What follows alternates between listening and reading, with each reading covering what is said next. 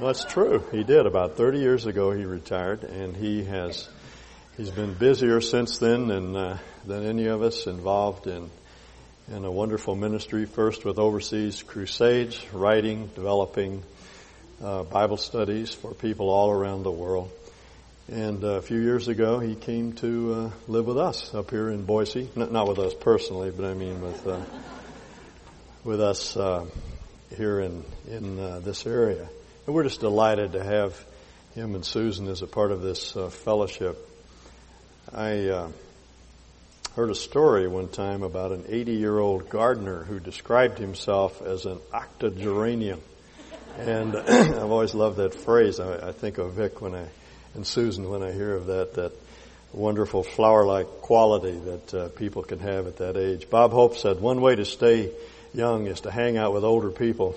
And Vic is one of those. Vic and Susan are two of those older people I love to hang out with. They're very dear and special friends.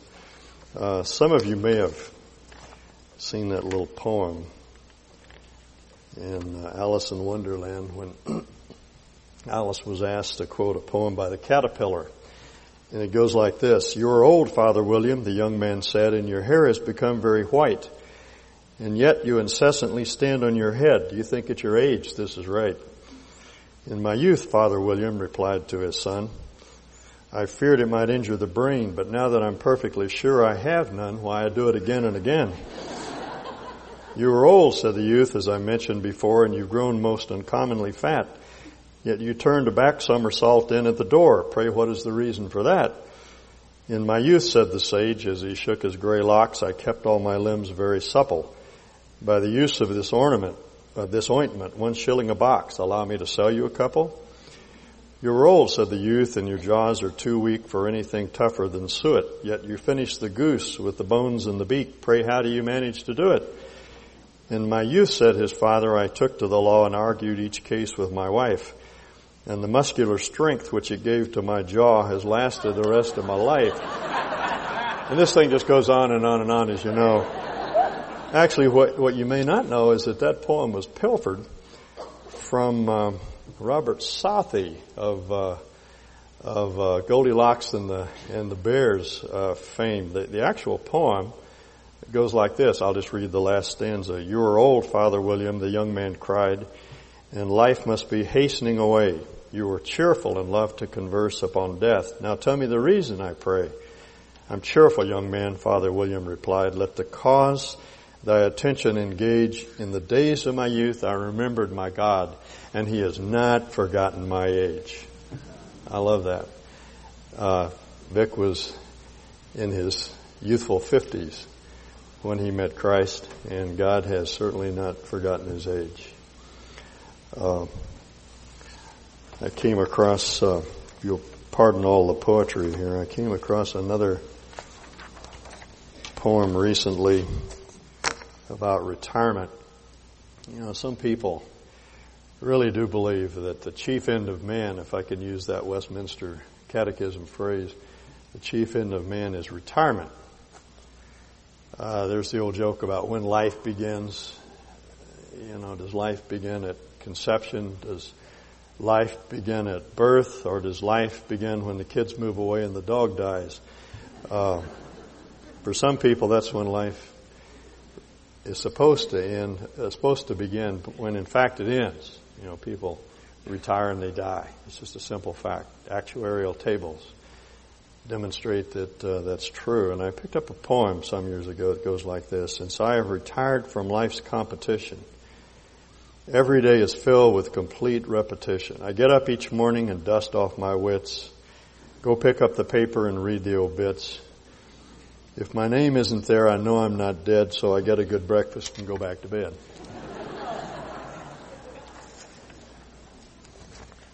Now that's what we're going to talk about a little bit this morning, about what to do with your age as you grow older. There are a number of other aspects of family life that Paul is concerned with in this passage, but one that he underscores, I think, to our good is this idea of spending your life, using your life throughout the span of years that God gives you to serve Him. T.S. Eliot said, old men ought to be explorers. As we age, there's no reason really to lose that cutting-edge mentality, the capacity that God gives us to serve Him acceptably even as our physical strength begins to wane. Now I want to begin reading. We're in 1 Timothy 5, for those of you who may be new this morning. And I would like to read a rather lengthy section through verse 16, just to give us the background of Paul's argument. I'm reading from the New American Standard Bible. I prefer that translation for this particular passage. Do not sharply rebuke an older man, but rather appeal to him as a father. The word for appeal here is the same word that's used for the Holy Spirit. He is the paraclete, the one who's called in alongside. It actually means to encourage another. Do not sharply rebuke an older man, but rather encourage him as you would your father, and younger men as brothers, the older women as mothers, and the younger women as sisters in all purity. Honor widows who are widows indeed. But if any widow has children or grandchildren, let them first learn to practice piety in regard to their own family. That word piety is the word that we run into time and time again in 1 Timothy. Is translated religion in some translations. It's translated godliness. It's really the heart and soul of authentic Christianity. It's that gentle, kindly, and yet sturdy spirit that we manifest when the Spirit of God is in control of our lives. And what Paul is saying here is that authentic Christianity is revealed by a care and concern for our parents, parents and grandparents, and to make some return to them, for this is acceptable in the sight of God. Look at all they've done for us, housing us, clothing us, feeding us as we grew up. Return the favor, Paul says. Now she who is a widow indeed and has been left alone has fixed her hope on God and continues in entreaties and prayers night and day. But she who gives herself to wanton pleasure, the word is actually a luxurious lifestyle. She who gives herself to that way of life is dead, even while she lives. Can't be a Christian. That's what he's saying. No Christian would do that. Prescribe these things as well, so they may be above reproach. But if anyone does not provide for his own, and especially for those of his household, he has denied the faith and is worse than an unbeliever. Even the pagans, Paul says, are aware of their responsibility to their parents. Let a widow be put on the list only if she's not less than 60 years old, having been the wife of one man. Actually, the phrase is adjectival. The idea is a one-man kind of woman. He's not saying she can only be married once. He's just saying that she must be faithful to the husband to whom she is married or was married. In this case, he is deceased. Having a reputation for good works. It's the word for intrinsically good activities. And if she has brought up children, actually that some New Testament scholars tell us that phrase refers to orphans rather than her own children. She's been concerned about the homeless, the outcast, the helpless. She has shown hospitality to strangers, has opened her heart and her home to strangers. She has washed the saints' feet. It's a symbol of humble service for both men and women. If she has assisted those in distress, if she has devoted herself to every good work. Here Paul uses a different term for good. It actually means beautiful. Those winsome things that women do that are so attractive tend to draw people toward their Lord. But refuse to put younger widows on the list, for when they feel sensual desires in disregard of Christ, they want to get married, thus incurring condemnation because they have set aside their previous pledge. And at the same time, they also learn to be idle as they go around from house to house, And not merely idle, but also gossips and busybodies, talking about things not proper to mention. Here's the origin of the old axiom that idle hands are the devil's workshop. Therefore, I want widows to get married, bear children, keep house, the NASB says. But actually, it's an interesting word. It's the word for house, oikos, and then the word from which we get our word despot means house despot. In other words, house manager. The manager of the house. And give the enemy no occasion for reproach, for some have already turned aside to follow Satan. And if any woman who is a believer has dependent widows, let her assist them, and let not the church be burdened, so that it may assist those who are widows indeed. Now, Paul, as you know, is writing to Timothy with regard to behavior within the house of God. And the house of God is not a church building. It is the people of God. You are the house of God wherever you go. So what Paul is talking about here is how we should relate to one another within the family of God. And the section divides itself around two ideas. The first is the spiritual members of the family and how we should treat them. And then secondly, the suffering members of the family and how we should care for them. Everything pivots around those two general ideas. Now, the first issue that he considers is the spiritual members of the family and how to treat them. And the principle is this: treat one another as you would treat family members of corresponding age. First lays out that principle. Treat older women in the church the way you would treat your mother. Treat older men in the church the way you would treat your father. Treat young women in the church the way you would treat your sister. Treat young men in the church the way you would treat your brother. Now the problem in our society, and it was a problem in that society as well, is that most people come out of dysfunctional homes.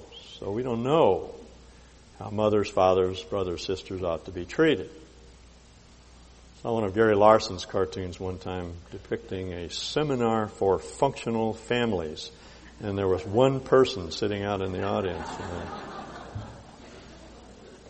All of us are dysfunctional in one way or another, and some of you have come out of severely dysfunctional families. You have no idea what a father or mother ought to be. You were slapped around and abused and mistreated and lied to and deceived, and it's tough to know what a family ought to be. Well, what you have to do is go to the Word to find out what a family is. Those then become the parameters that we work from. Annie Herring has a wonderful little song.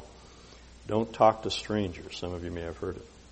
Don't talk to strangers when you are alone. And child, when you're afraid, just come running home. The problem is, we keep talking to strangers. Satan whispers to us through the media and through every conceivable means in order to lie to us. What we have to do is go back to the Word, running home and listen to what our Father has to tell us. And in both the Old and New Testament, he says the same thing. Honor your mother and your father. That's the starting point. As Paul puts it in Ephesians, that's the first commandment with a promise, that your days may be long on the land which the Lord your God has given you. The Hebrew word for honor, and the Greek word has the same idea. It means give them weight, esteem them highly, grant significance to them, honor them. You see, in that sense that they're weighty, they have dignity. Make room for them, welcome them as they welcomed you at birth. House them if necessary, the way they housed you. Feed them the way they fed you. Listen to them and what they have to say to you. See, once we reach the age of majority, we take on our own family. We no longer have to obey in that fundamental sense, but we must always respect them to the end of our days. Oddly enough, even parents that may have abused us. Remember when we were studying the story of David and his flight into the wilderness, and David was an abused child, we would say today. He was an abandoned child. He was pushed away from the family and ignored and overlooked. There's a lot of evidence from his genealogy that David was illegitimate. He was an illegitimate child, and his father wanted nothing to do with him. He says in one place, though mother and father have forsaken me, yet the Lord has taken me up. He was a hapless child. They didn't take care of him. And yet, when Saul began to persecute his family because he was pursuing after David, they went to find David in the cave of Adullam, and he made that difficult, dangerous crossing of the Jordan River in the spring of the year at flood tide to get them into a safe place. And then once he was established on the throne, he brought them back and he cared for them to the end of his days. Honor them. Revere them. Love them. Respect them. Like Jesus on the cross in his moment of dire need. Says to John, behold your mother. He says to Mary, behold your son. He linked the two together so that someone would take care of his mother Mary after he was gone. You have to honor them. Respect them. Paul says in this passage, and here I'm reading from the NIV, if a widow has children or grandchildren, these should learn first of all to put their religion into practice by caring for their own family and so repaying their parents and grandparents, for this is pleasing to God. That's in 1 Timothy 5:4, and then in 1 Timothy 5:8. If anyone does not provide for his relatives, and especially for his immediate family, he's denied the faith and is worse than an unbeliever. You know, there was a practice in Paul's day and in Jesus' day called korban. If you had some money and you wanted to be sure it didn't get into the hands of your parents, all you had to do was declare it korban. It's an Aramaic word that means dedicated. It's like making out a living will, giving your money ahead of time to the temple. And you could use it. In fact, you could use it up, but your parents couldn't use it. So you could declare that you're an indigent and you couldn't take care of your parents, and the temple would have to take care of parents. And our Lord rendered the most scathing rebuke, perhaps, that he ever gave to anyone over that issue of korban. This is wicked. It's wrong. Family has a responsibility to take care of aging parents. If we neglect them, we neglect the highest commandment in human relationships. Honor father and mother, and the world is absolutely right to call us irresponsible. Okay? There comes a time when children have to take care of their parents. As most of you know, my oldest son is a cop. He's a big guy. He's one of the SWAT team leaders, and I love to ride with him. We go out at night and cruise around, and I was with him a couple of years ago, and there was a domestic situation, and he got out of the car, and I was sitting in the front seat, and as he went out on the front yard, a guy came after him with a sledgehammer in his hand. And I did what any of you fathers would do. I jumped out of the car. I was going to give him a hand. I didn't know what this guy was going to do. And Randy glanced at me out of the corner of his eye, and he said, "Dad, get back in the car." And suddenly I realized there had been a role reversal here. So I didn't have to look after him anymore. It's his turn to look after me. That's such a great feeling. Now that's the starting point, honoring mother and father. And in Scripture also tells us to honor our brothers and sisters, treat them as equals. Don't look down on our little brothers and our little sisters. And need to protect our little sisters. Song of Solomon is one of my favorite Old Testament books. I've done a lot of thinking about it. I think basically it's a book that's there to teach young men and women to say no until they get married. Someday I'm going to write a little pamphlet on that book. It's a wonderful poem. And at one point, the daughters of Jerusalem, who are the young women who are being taught by this older, wiser, more mature woman, who understands what sex is all about, who knows that its place is in marriage, who has prepared herself for marriage by saying no until her wedding night, the daughters of Jerusalem say to her, "What shall we do to prepare our little sister for marriage?" And she says, this older, wiser woman says, if she's a door, then board her up. In other words, if she's promiscuous, if she's inclined toward sexual promiscuity, then protect her. If she's a wall, reward her with silver, crown her with gold and silver. See, it's this picture of a family moving to rescue a younger sister who's in trouble. That's what God wants us to do. And the same is true of little brothers.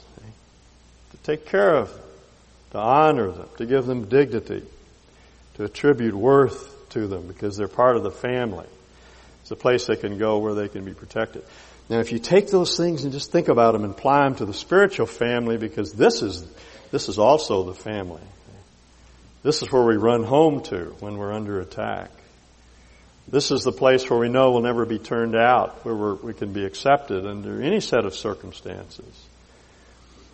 And in that setting, we need to honor one another and show one another worth and dignity. What should be my attitude toward the older people in this congregation? Well, not to rebuke them sharply, but to encourage them. Life is hard as you get older. It's a good day if you don't hurt somewhere when you get up in the morning. You older people know what I'm talking about, and you've carried the burdens of your life for a long, long time. I think of Moses, who was he was elderly, well into his second century, I suppose, at this point, and he's was holding up his arms. The story is told in Exodus 17. Amalek had attacked the rear guard of Israel. Moses began to intercede for Israel, held up his arms. And so his arms got tired. And whenever his arms got tired and they came down, then Amalek would prevail. And when he'd lift them up, Israel would prevail. Some of you have fathers or grandfathers who have been holding up their arms for a long time. And Aaron and Hur saw that he was having difficulty, so they found a big rock and they said, "Here, Moses, sit down." And Aaron got on one side and Hur got on the other side, and they held his arms up. It's a wonderful picture of the relationship that we ought to have to the older people in this congregation. Not to rebuke them for those times when they may act silly or foolish and forgetful, but to lift up their arms, to encourage them. Carolyn and I have adopted that symbol for Idaho Mountain Ministries. That's what we're doing. We want to hold up the arms of these pastors that are flagging in energy and zeal, except we don't think of it in terms of Aaron and Hur, but him and her. Well, let's move on. So, treat the older men as you treat your father, as you should treat your father. The older women as Scripture enjoins us to treat our mothers, treat all the brothers in the family as our brothers, all the sisters as our sisters. I think that one line is of great help to young men. How should you relate to other young women in the congregation? Just like you relate to your sister. Don't be exploitive, manipulative. The world's full of sexual conquistadors that are out to make their mark. It's so wrong. It's even found within the church, sad to say. So wrong. Paul says, treat the women as your sister. Now, let's talk about the suffering members of the family and how to care for them. I've read the passage you're familiar with. Let me just say a few words about this passage. In this culture in which Paul wrote, there were a lot of widows. In fact, Jesus said, with reference to Elijah at his time, there were many widows in Israel. There always were in these ancient cultures. Warfare decimated the male population. Men then as now died, their lifespan was not as long, That's true today because men wear ties and women don't. But it's still true to some extent. There's still a lot of widows there. Scripture is very clear about our responsibility to widows. Isaiah said, seek justice, encourage the oppressed, defend the cause of the fatherless, plead the cause of the widow. There's no one to look out for them. They're very often helpless. Law can't do much for them. Certainly couldn't in this day. They're all alone.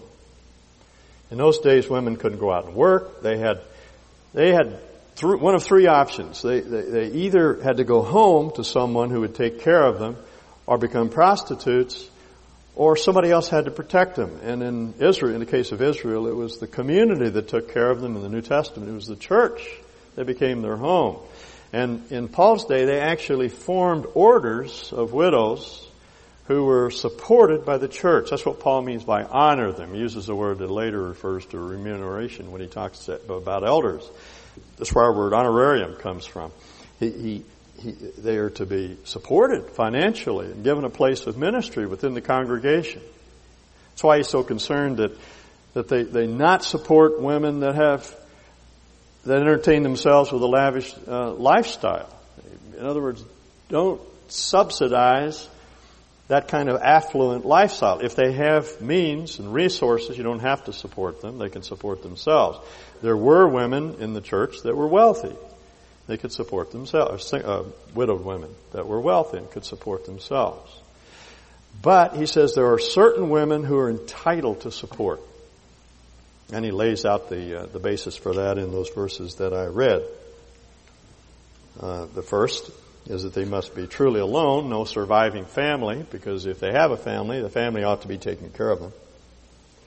Secondly, they ought to be 60 years of age or older, because in that culture, that was the time at which a woman was considered to be an older woman and past the age of marriage.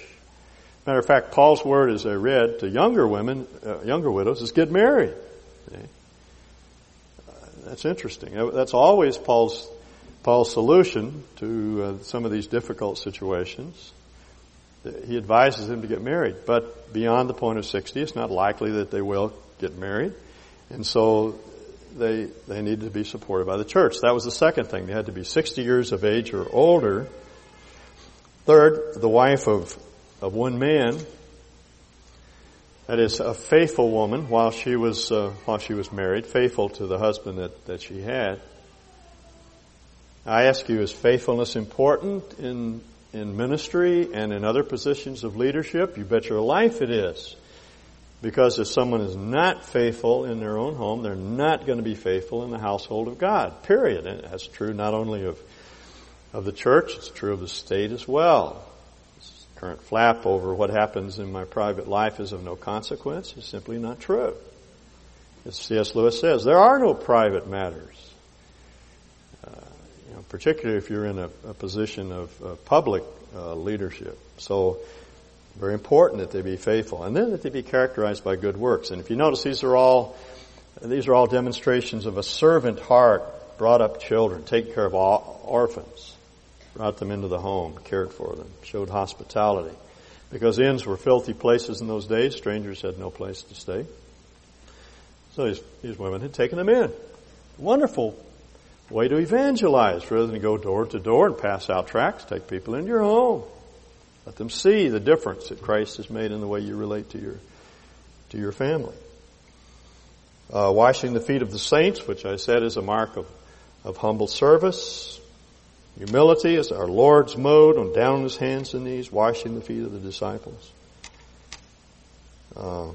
Helping those in trouble and distress, devoting herself to all kinds of beautiful deeds. Giving aid to the needy, taking in the homeless, counseling the brokenhearted, sheltering the battered and abused. Now, if these women were entitled to support, they were brought into the church, they were cared for, they were loved, they were supported, and they were put to work.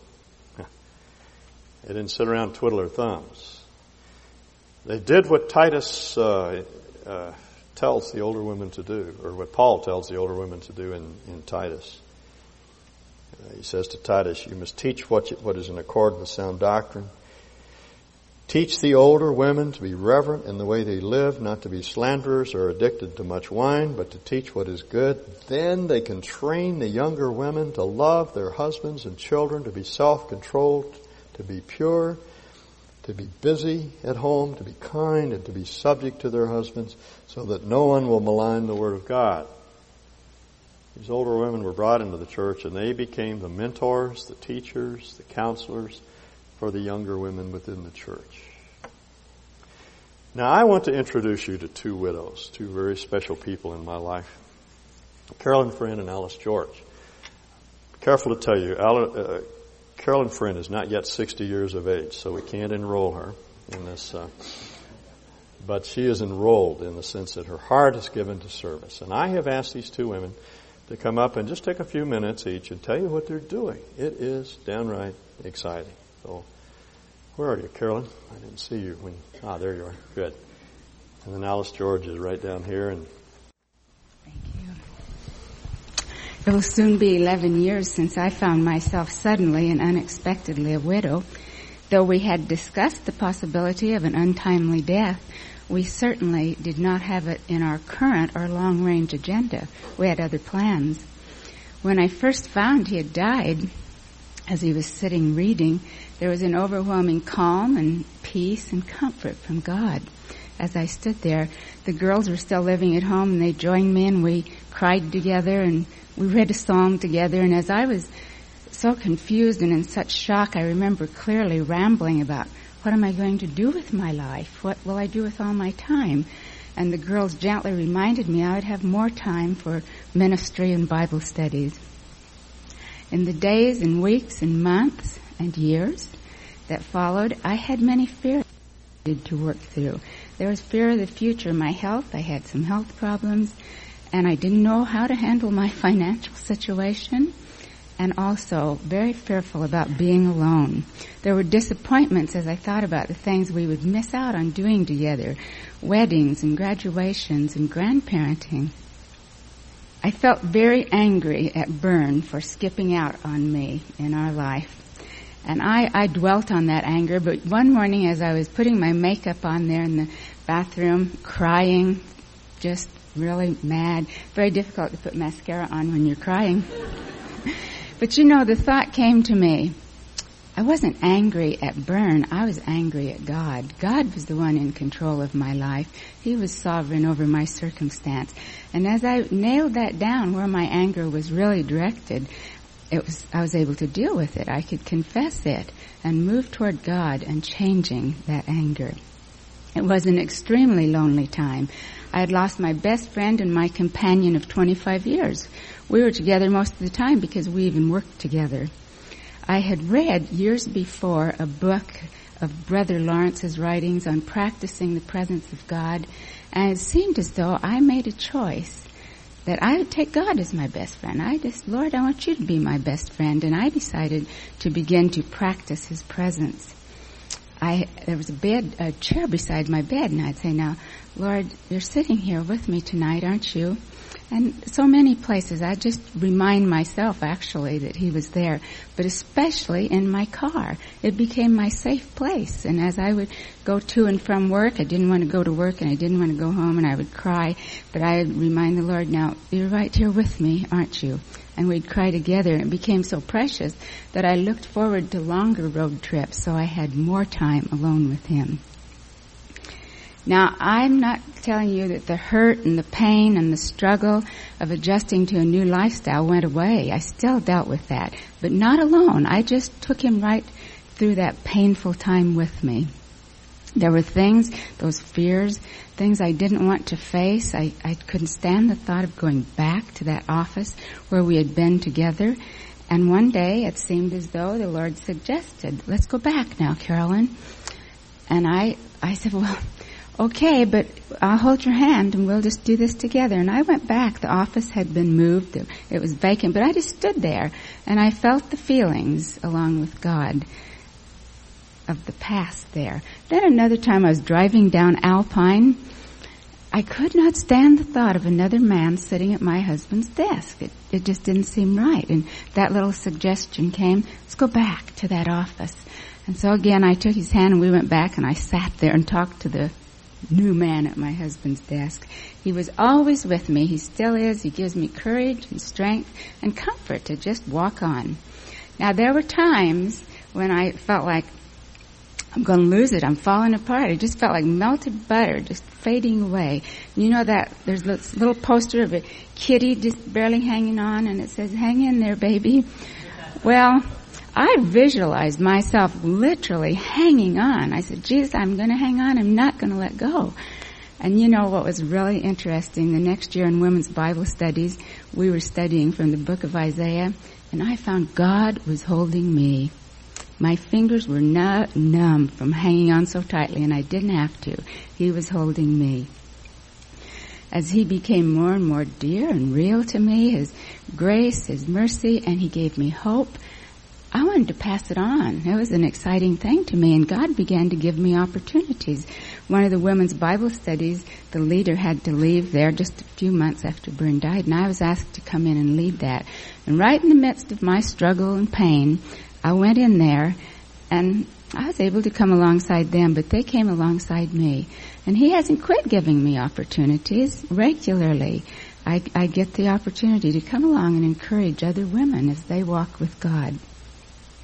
As I look back over this time, and especially that immediate intense pain, you know, the pain, I remember the pain, but what stands out most clearly to me is the marvelous grace of God that he would walk with me and just help me get through this muddled time. I like to ask things like, what are you trying to teach me, Lord? Or why is this happening? Why at this time in my life? Now, I could speculate on that, but I don't know those answers. God does. But the one thing he is showing me, he showed me then and he continues to, is who is in charge of my life and who will walk with me through these times. Good job.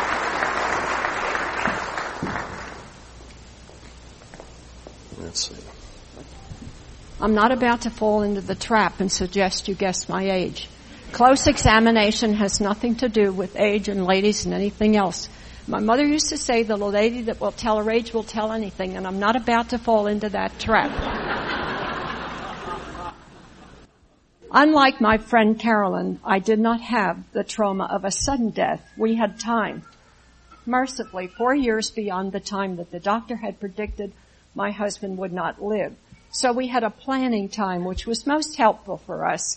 And we were able to scale down in the area of a larger home to a smaller and go into a community where there were retirees just like us. In the 4 years that we were there, we had opportunity to sound the depth of their spiritual lives.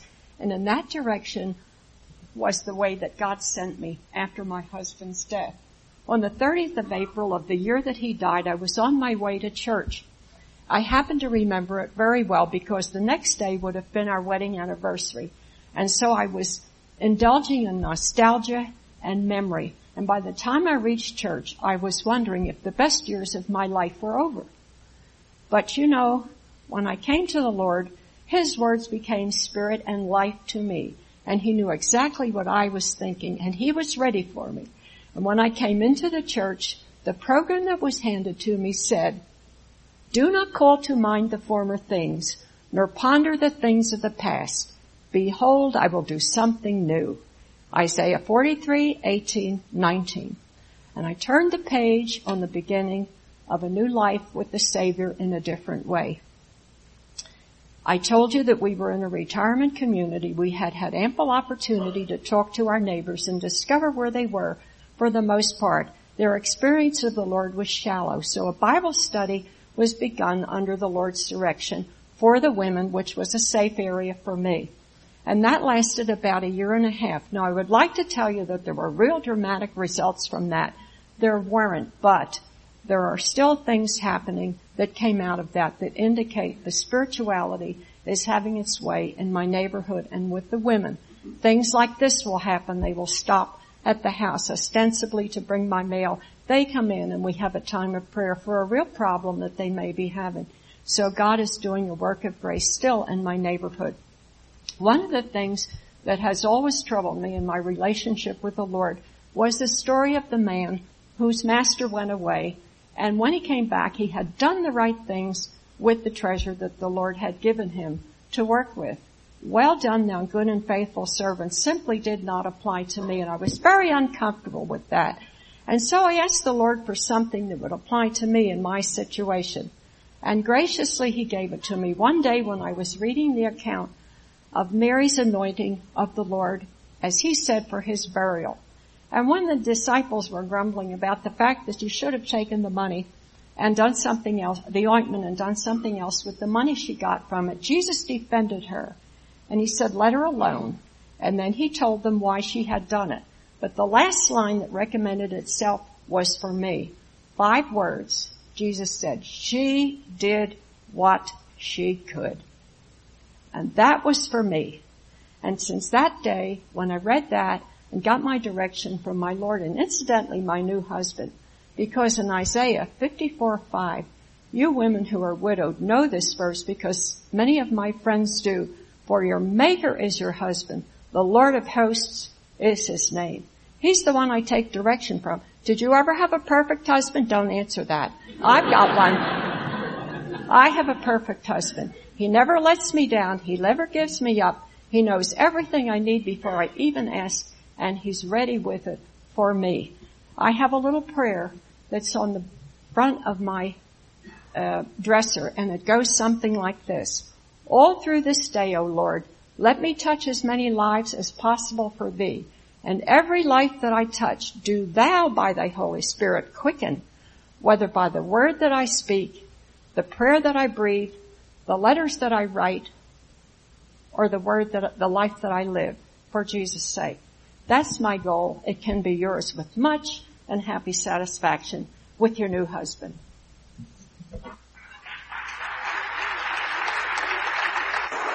That's great.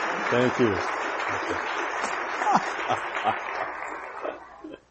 Oh, that's great. Thank you. Well, these women have spoken far more eloquently on the subject than anything I could say. You know, in my opinion, most people don't get old. They just get obsolete. There's no reason that you can't serve God powerfully to the end of your days. As a friend of mine says, have a blast while you last. Go out in flame.